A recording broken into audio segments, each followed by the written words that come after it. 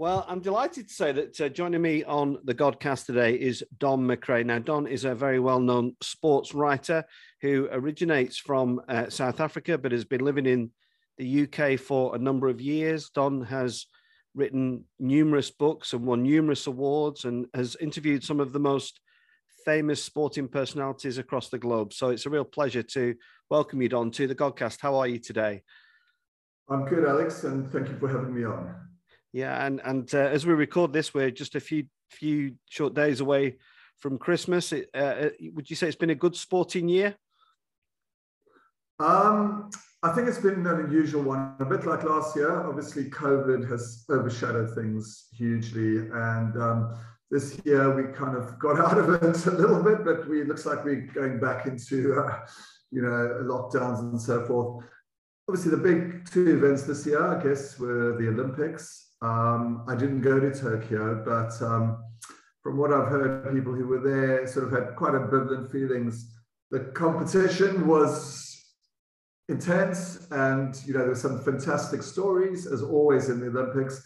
But I think the absence of spectators and fans was felt acutely, and a number of people I know who were there felt.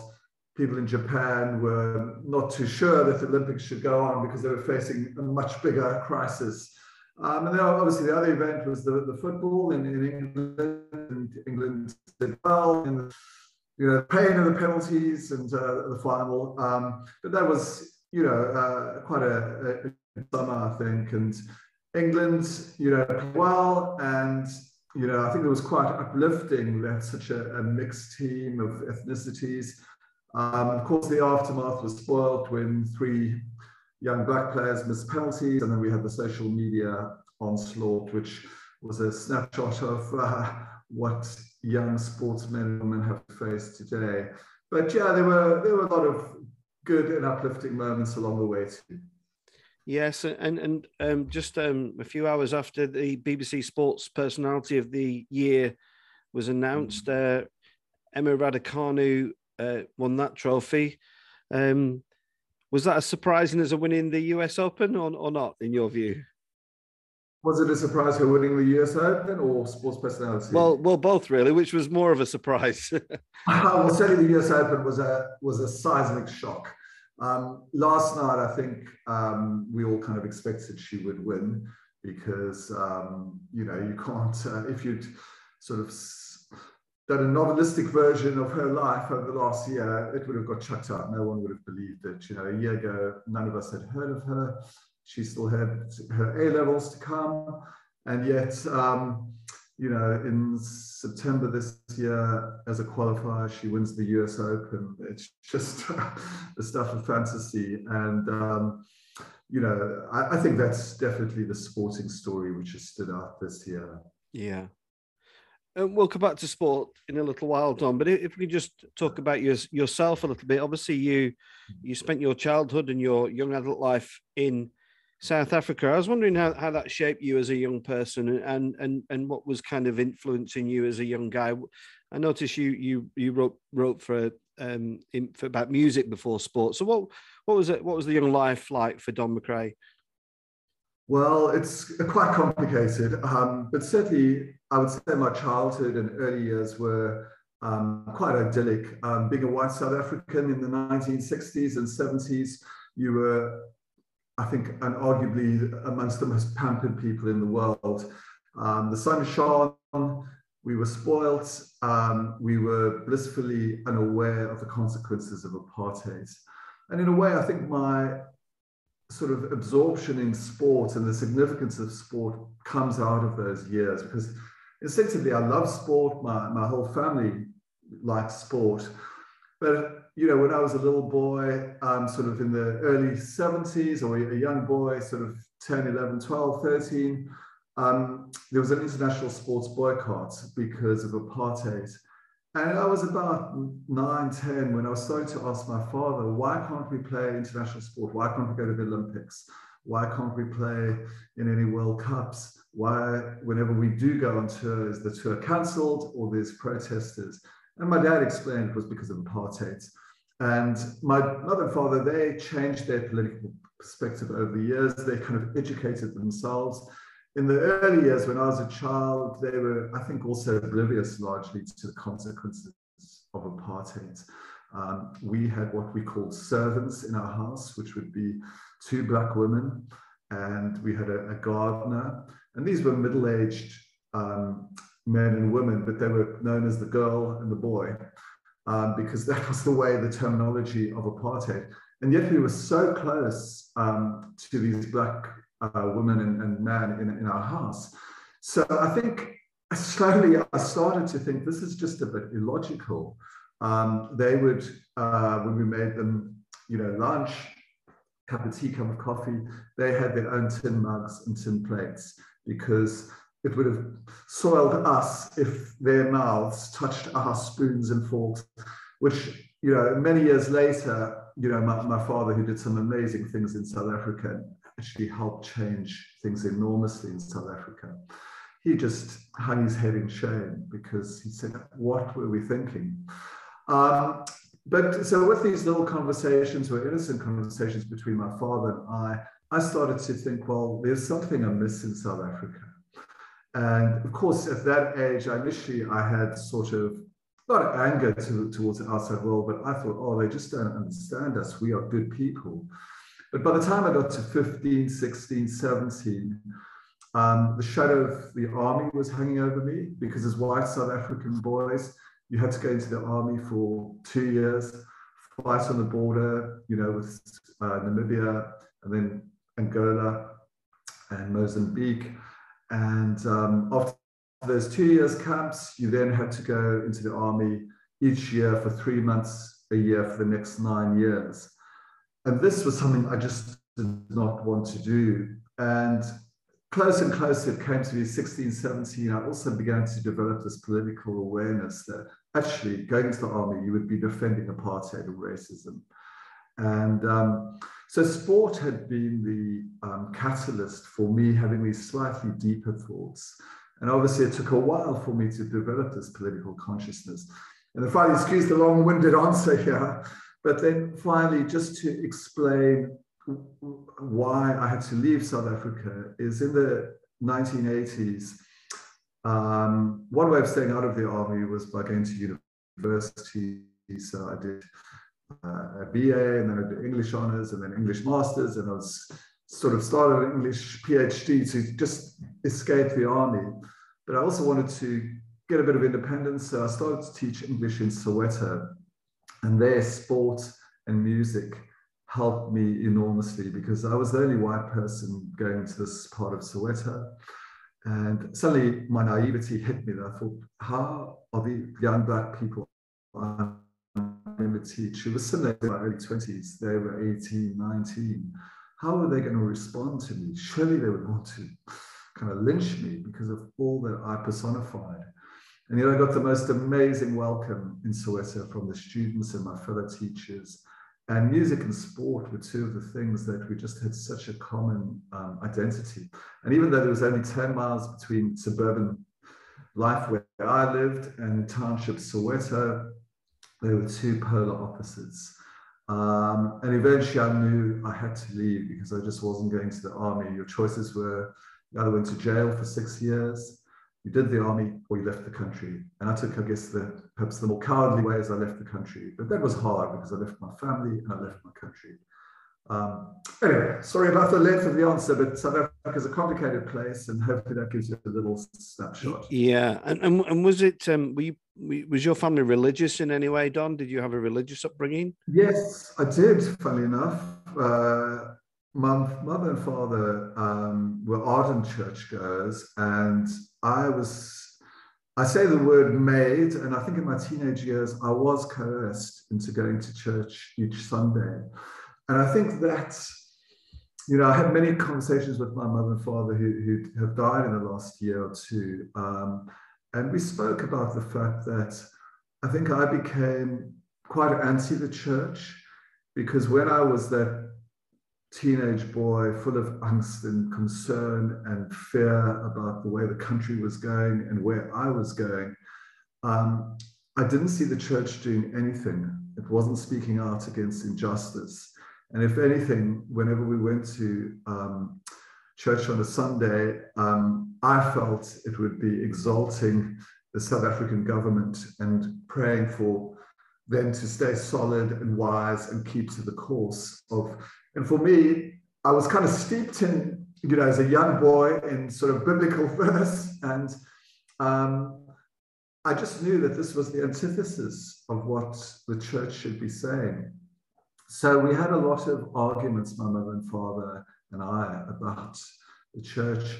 But Alex, it was kind of moving. I lost my sister in 2018, and my mother in 2019, and my father to COVID in 2020.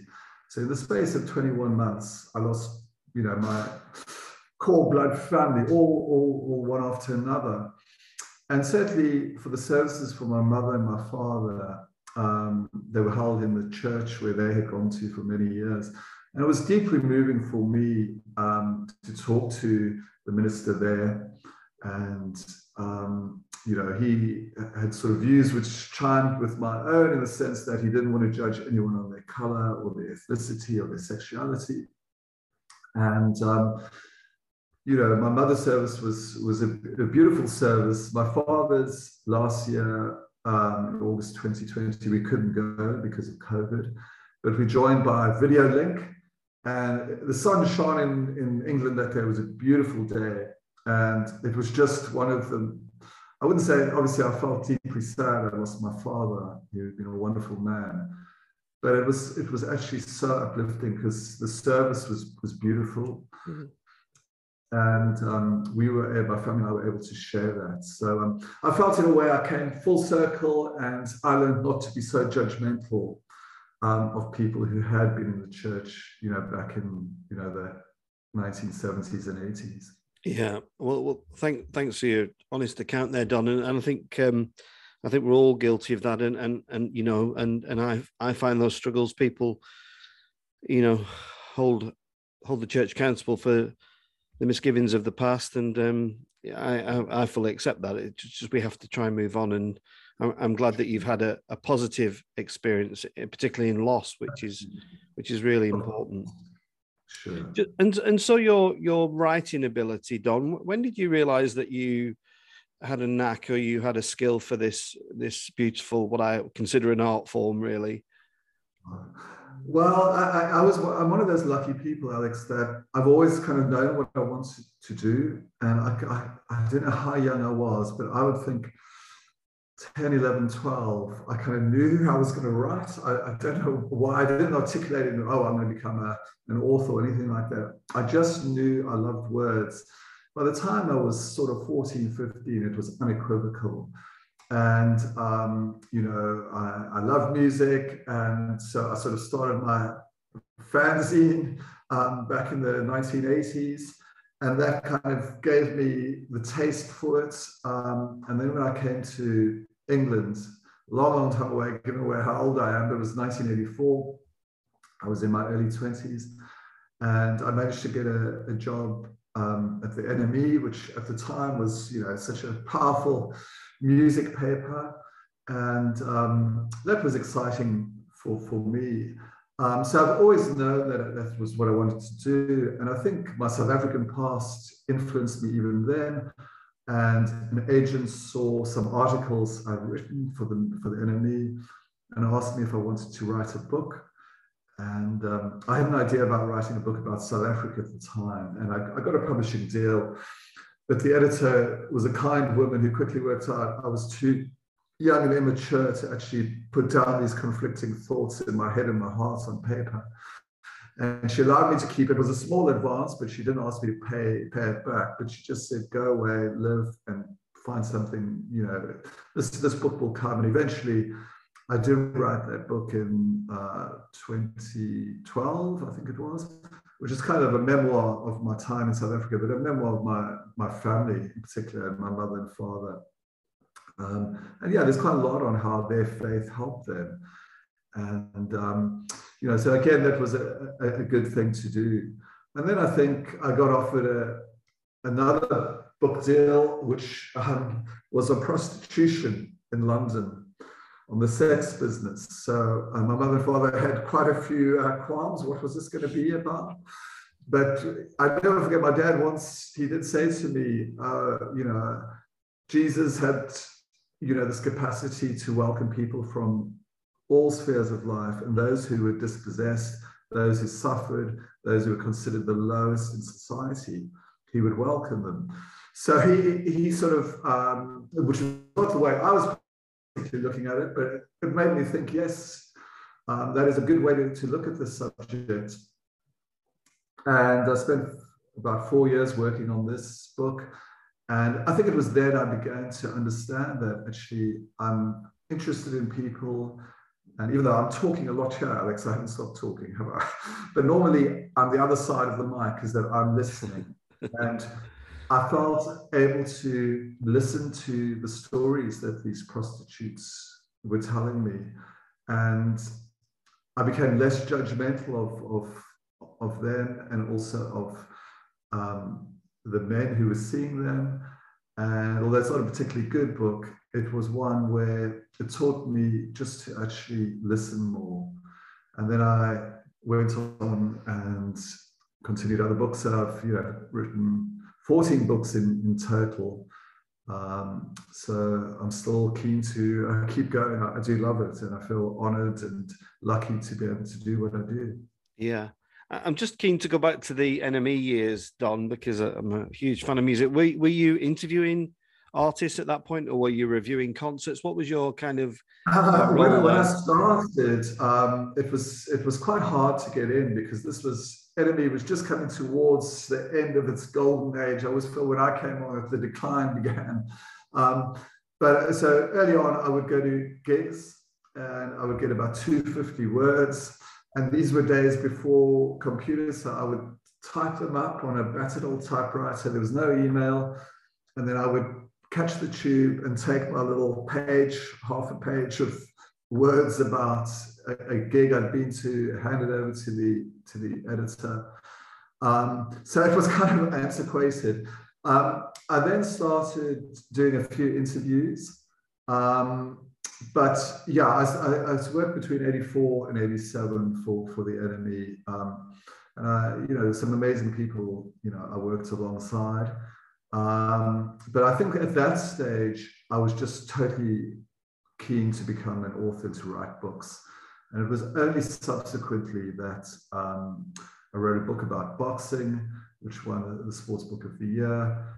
And then I had a bit of luck and a few other awards with another book. And so that's when The Guardian asked me to do their sports interview. So I haven't done much about music, which I miss, but I found it hard to write about music, because I think at that stage I wasn't actually interviewing people. It was just more about, the gig I went to, or the singles of the week. And I wasn't a particularly good music journalist, I don't think. And obviously you made this transfer into the world of sport, and you touched on there about boxing, Don. I just wondered, you have interviewed some wonderful people, but I love the sport of boxing, and I have two favorite boxers, and I just wondered what your thoughts were about these two very contrasting people. The first one was Barry McGuigan, who was a guy who I was a bit of a hero when I was a kid. I loved watching his fights. Sure. And more latterly is Tyson Fury, who I find quite an extraordinary individual who doesn't look particularly like the heavyweight champion of the world, but he is a colossal kind of guy. And I think is inspiring people with his story. What's your thoughts on those two guys? Well, both of them, figure large in sort of my work over the years. Barry McGuigan, when I first came to England, I was kind of blown away in the mid-80s by what he was doing, because, as you said, a lot of young kids like you would have looked up to him, and I was a young man in my 20s. And for him to become world champion, and the way he kind of galvanized, Northern Ireland and the South, and united people was inspired so many of us. And I got to know him in later years, and he and I became close friends, and we spoke a lot about Northern Ireland and South Africa and how they echoed each other. South Africa was divided along racial lines, and Northern Ireland, obviously, sectarian divide, which had religion sort of at its heart, but as we know, the actual meaning of God's word had been mangled and distorted by those who used gun and violence to push ahead their views.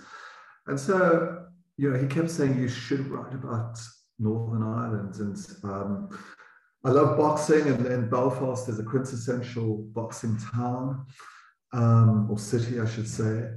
And eventually I started working on this idea that how boxing, which most of us, I think, justifiably see as a violent and a dirty business, but also boxing has a capacity to engender such good, such hope, and specifically in Northern Ireland.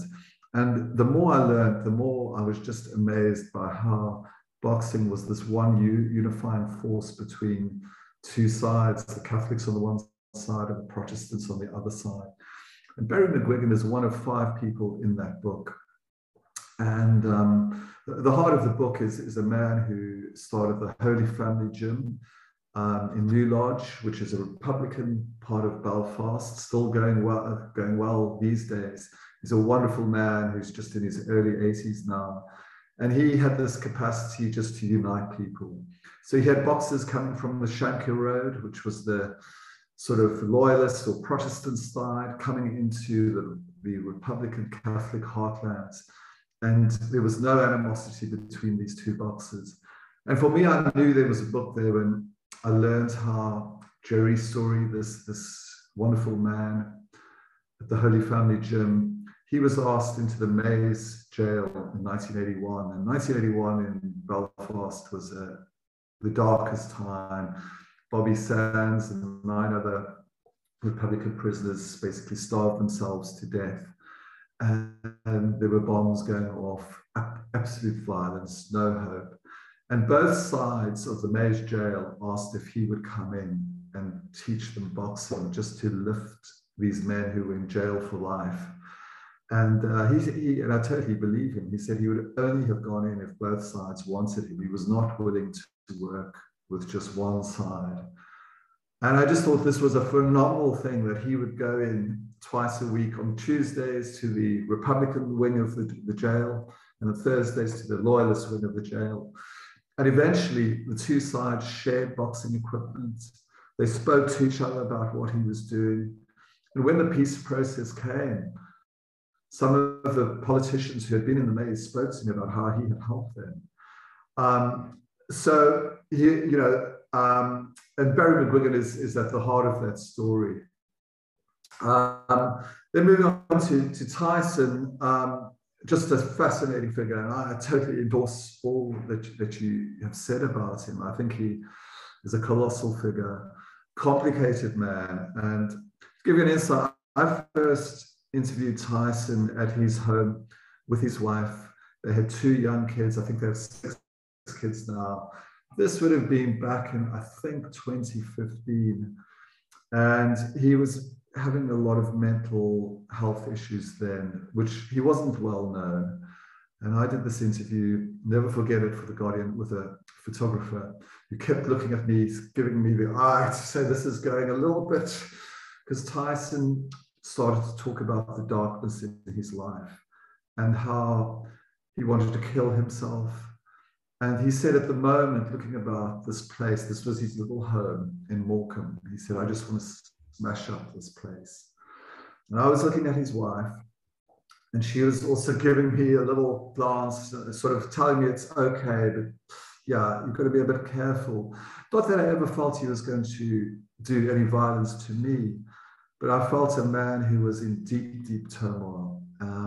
But we continued, and he spoke beautifully as well. And I then interviewed him many times after that.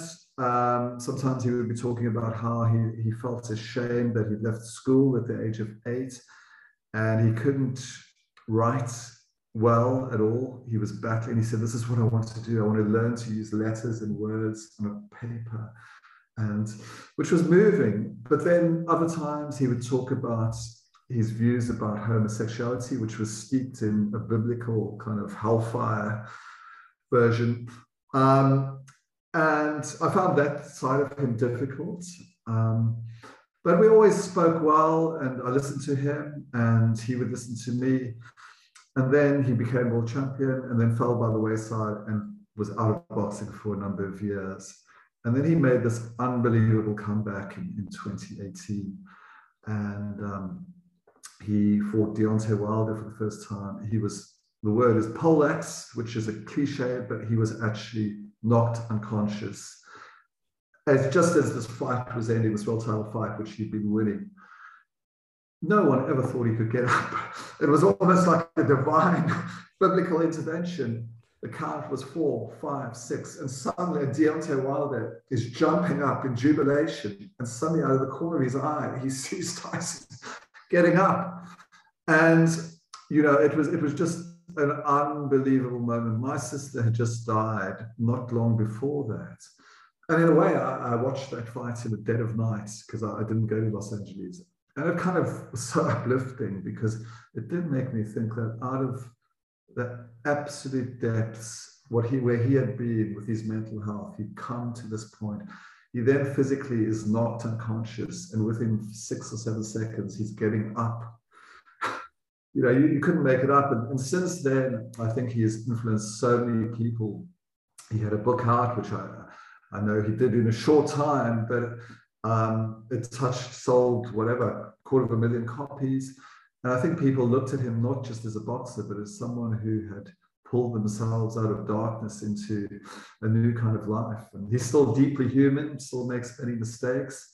But I've interviewed him since, and this was last year in 2020 before the second fight. And as soon as I walked into the gym, he hollered out my name and he said, "You're the first man to see the darkness in me," which I thought, oh my God, was he not too happy with me? But no, he was fine, and we had a nice interview.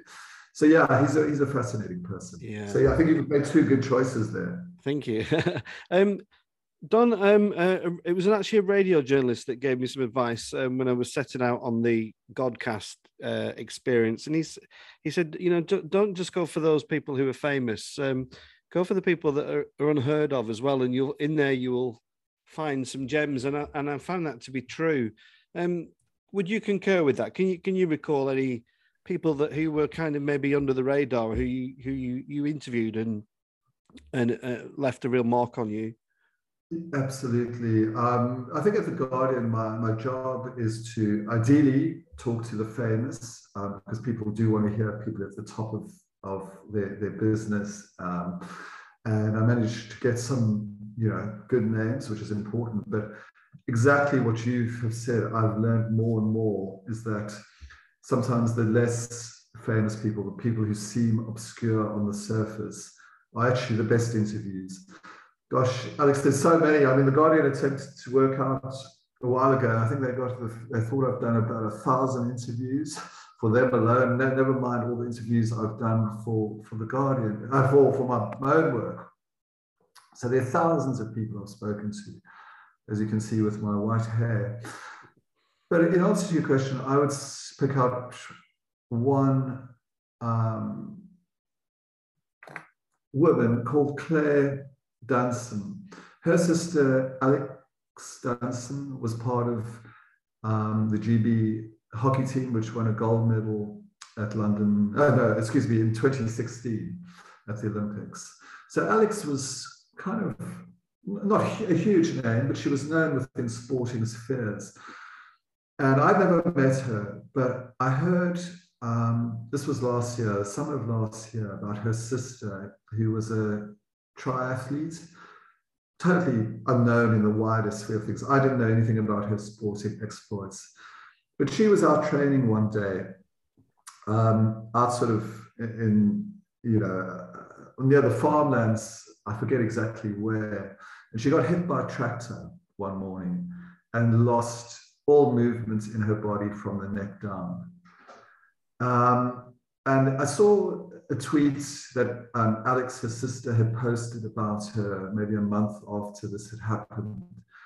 So I contacted Alex to say, could I maybe talk to her and Claire? Because I just had this instinct that it was devastating what had happened to Claire. And she was a young woman, you know, in her 20s. But the way Alex spoke about her in this tweet made me understand that she was attempting to do something quite special. And Alex was wonderful. And she, and actually I had, excuse me, I'm sort of getting, but I had actually interviewed Alex before.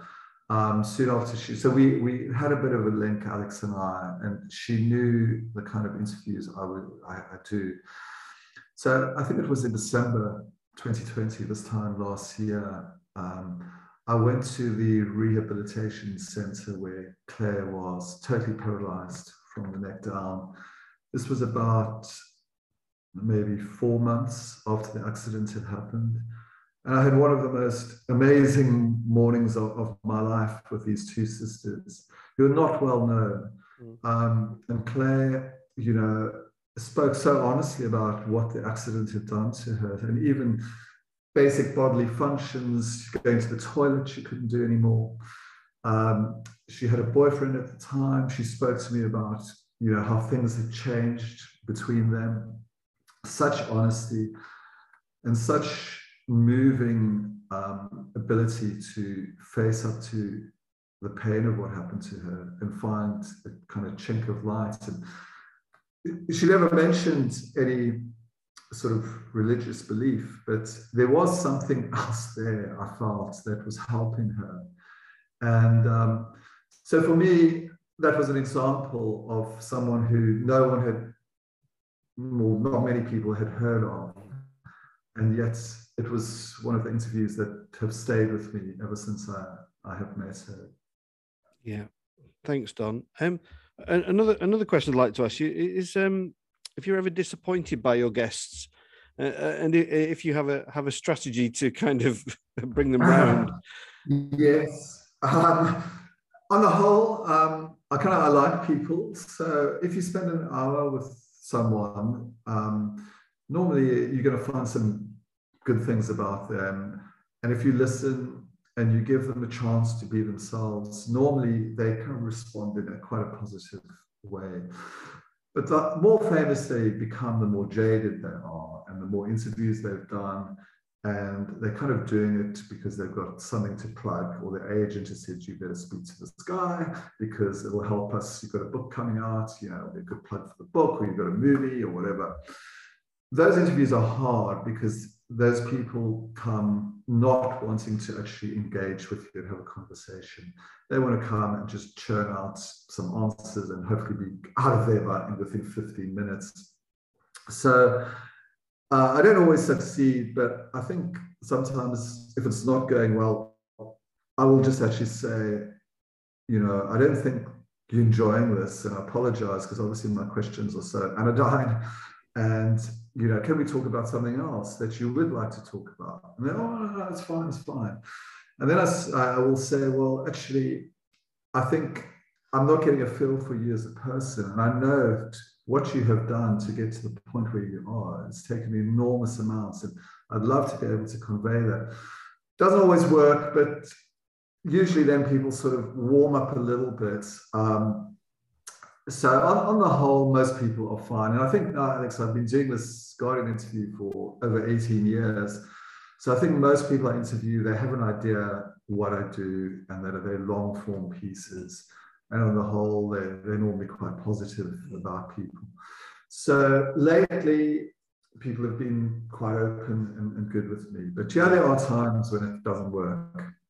And I want to ask you about writing for others, Don. You've obviously written lots of books yourself, but you have written autobiographies for numerous stars in sport. Mm-hmm. Is that a different dynamic for you, or do you kind of throw yourself into it with the same kind of approach and mentality? Just say a few words about that, if you would. Yeah. Well, in a nutshell, out of the 14 books I've written, 4 have been ghosted books. First was Victoria Pendleton, the cyclist. And one of my Guardian interviews had been seen by the BBC and by a filmmaker who wanted to make a film for the BBC about a guy called Dan Gordon, particularly talented filmmaker.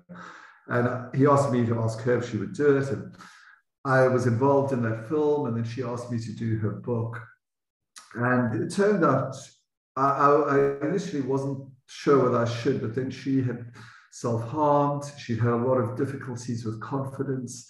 It was a complex life, and I felt I could help her tell that story. So I sort of, it was similar to my other books. Then there was a different one, Stephen Gerrard in 2015, obviously synonymous with Liverpool, given his whole footballing life to Liverpool. And this was in March 2015, and he had decided he was going to step down, leave Liverpool in May 2015. And the publishing deal was they wanted the book out that September. So I was given 15 weeks to write his book.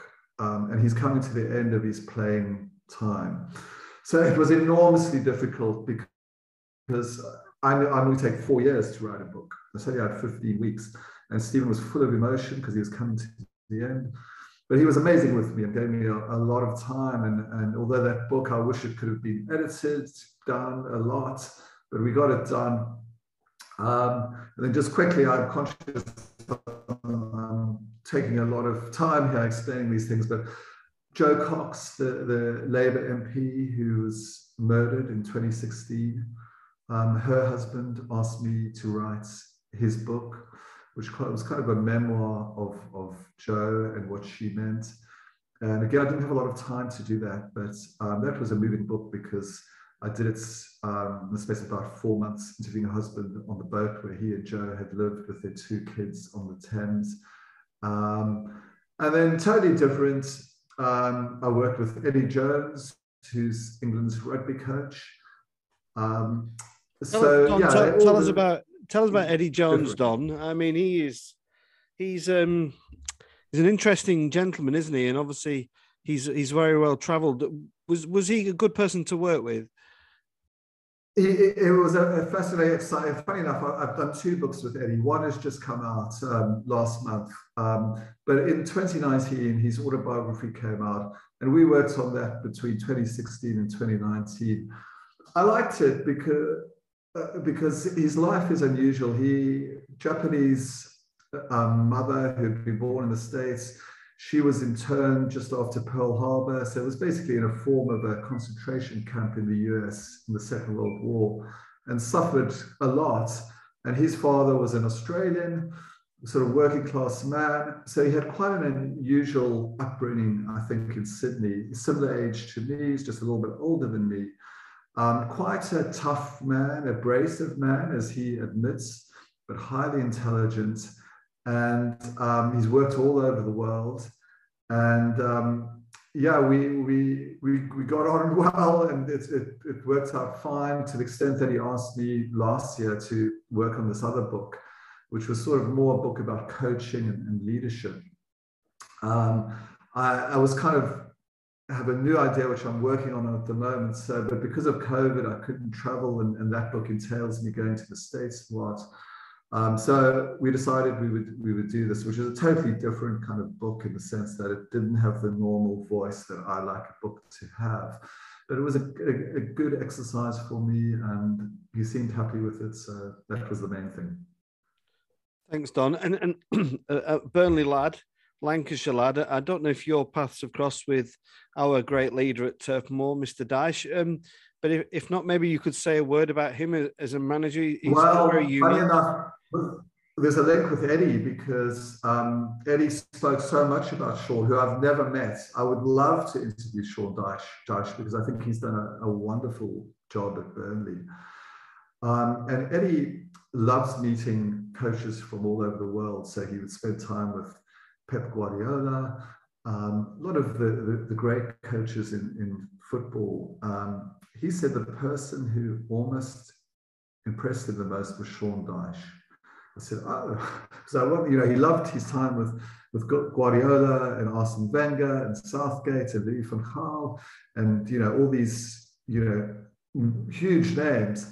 But he said his time at Burnley was so illuminating. He said the way Sean Dyche actually inspires people. He said, you go to these clubs and they have slogans on the wall. Most of them are just anodyne and pointless. But Sean's messages have such an impact on his players. The way he organizes them, the way he leads them, the way he overcomes the limitations that he has to work with. And he said he just learns so much. I think his adjective for Sean Dyche is magnificent. So maybe he wants to meet him even more so. So if you can put a word in with me, with Sean. I don't actually know Sean. I don't know Sean. I know quite a few of the guys, but I don't know Sean. But he's he would be a good guest for you. I think, yeah. Well, if you've got any connections as well, Don. We'll see if we can help each other. and just kind of, it's been wonderful talking to you. I could talk to you all day, Don, about sport. It's just, I love it so much. But do you think Burnley might do another Great Escape this year, or do you think they're in a bit of a pickle? I've sort of learned over the years that Burnley, just when you think they're kind of not going to, and I know they did go down once under Sean, but I feel he always finds a way, and I think they'll be okay. They'll be okay. It's going to be tight. They might be sort of fourth or fifth bottom, but I kind of think they'll escape. But yeah, this season it's a tough battle for them. Yeah. And once Christmas is done and dusted, have you got some exciting interviews to look forward to in the new year? What's plans for you? Well, certainly in terms of the interviews, the couple I'm working on, it always sort of, sometimes the best ones take a long time to actually nail down. Then I'm working on a book which is going to come out in 2024. And that is sort of about, I wrote a book called Dark Trade, which was about firefighters like Mike Tyson, Chris Eubank, Nassim Hamed, back in the 1990s. And this is a little something similar, because a lot of my books lately have been going back in time, like the McGuigan book, Sunshine or Shadow, was sort of set in the 80s. I've done books about heart surgeons back in the 1960s, criminal law in the 1920s. But this is a book that is set now, and it's going to be about 5 or 6 boxes, Mexico, the US, and the UK. But it's also going to have a personal touch. I think it's going to be a book about loss and also a little bit about death, but bleak subjects, but a number of fighters died over the last few years. And I think it'll be a way for me to talk a little bit about the way I've dealt with loss. Hopefully it won't be self-indulgent and it will merely be an aside. But certainly boxing is something I've always loved, for all the bad things about boxing. And fighters are people I admire hugely. Tyson, he will feature a little bit in this book. So yeah, that's what I'm going to be working on the next few years. Yeah. And just finally, Don, I interviewed Jeffrey Archer, who is clearly as passionate about his writing now as he was when he started out all those years ago. And you are a highly decorated journalist, but I suppose I might know the answer to this, but if you had to give all those awards back and stop writing or continue writing, which would you do? Oh, not even I paused there because I just want to make sure what you were saying. So it was a choice to keep the awards and stop writing, or give up the awards and continue writing. Yeah. Second one, without a shadow of doubt. The awards are lovely, but I've been nominated many times for many awards. I've perhaps lost more than I've won. I've won quite a few, so I'm lucky, but I've lost a few too. At the time, it's of course, it's nice to win, but by the time the next day has come, whether I've won or lost, I kind of want to just get on. And as long as I can hopefully continue doing this to a decent standard, I want to continue, because maybe it's just an old man conning himself, but I like to think I'm getting better, and I'm certainly working as hard as I ever worked. And my enthusiasm is as high as ever, and I'm meeting some amazing people. And today's an example. I mean, if I wasn't a writer, we wouldn't have had this conversation. I just apologize. I've kind of dominated it because I've been yakking away, but I think people want to hear about you rather than me, Don. But well, I have a lot to ask you. We'll have to do another where I'll interview you, Alex, because I know there'll be. I'd love to hear about your life and what you've done. But thank you so much. Thank you. And just I did say that was the final question. But will you manage to see any sport over Christmas and the New Year? Have you got plans to do that? I think I'm a big Arsenal fan, and my son is back from university. So Arsenal play Man City on New Year's Day, and we sort of spoke about going because we can get access to tickets. But I think it'll be a bit of a beating. But yeah, I'm sure we'll go to an Arsenal game, you know, in the next week or two. Wonderful. Don, thank you so much for coming on the Godcast. It's been a real pleasure and a privilege to listen to you talk. I've enjoyed every minute of it. And we send our best to you from Burnley, Lancashire, and wish you a lovely Christmas and all the best for 2022. Thank you. Same to you, Alex. Thanks so much for having me on, and all the best to you for the next year. Keep doing your wonderful work.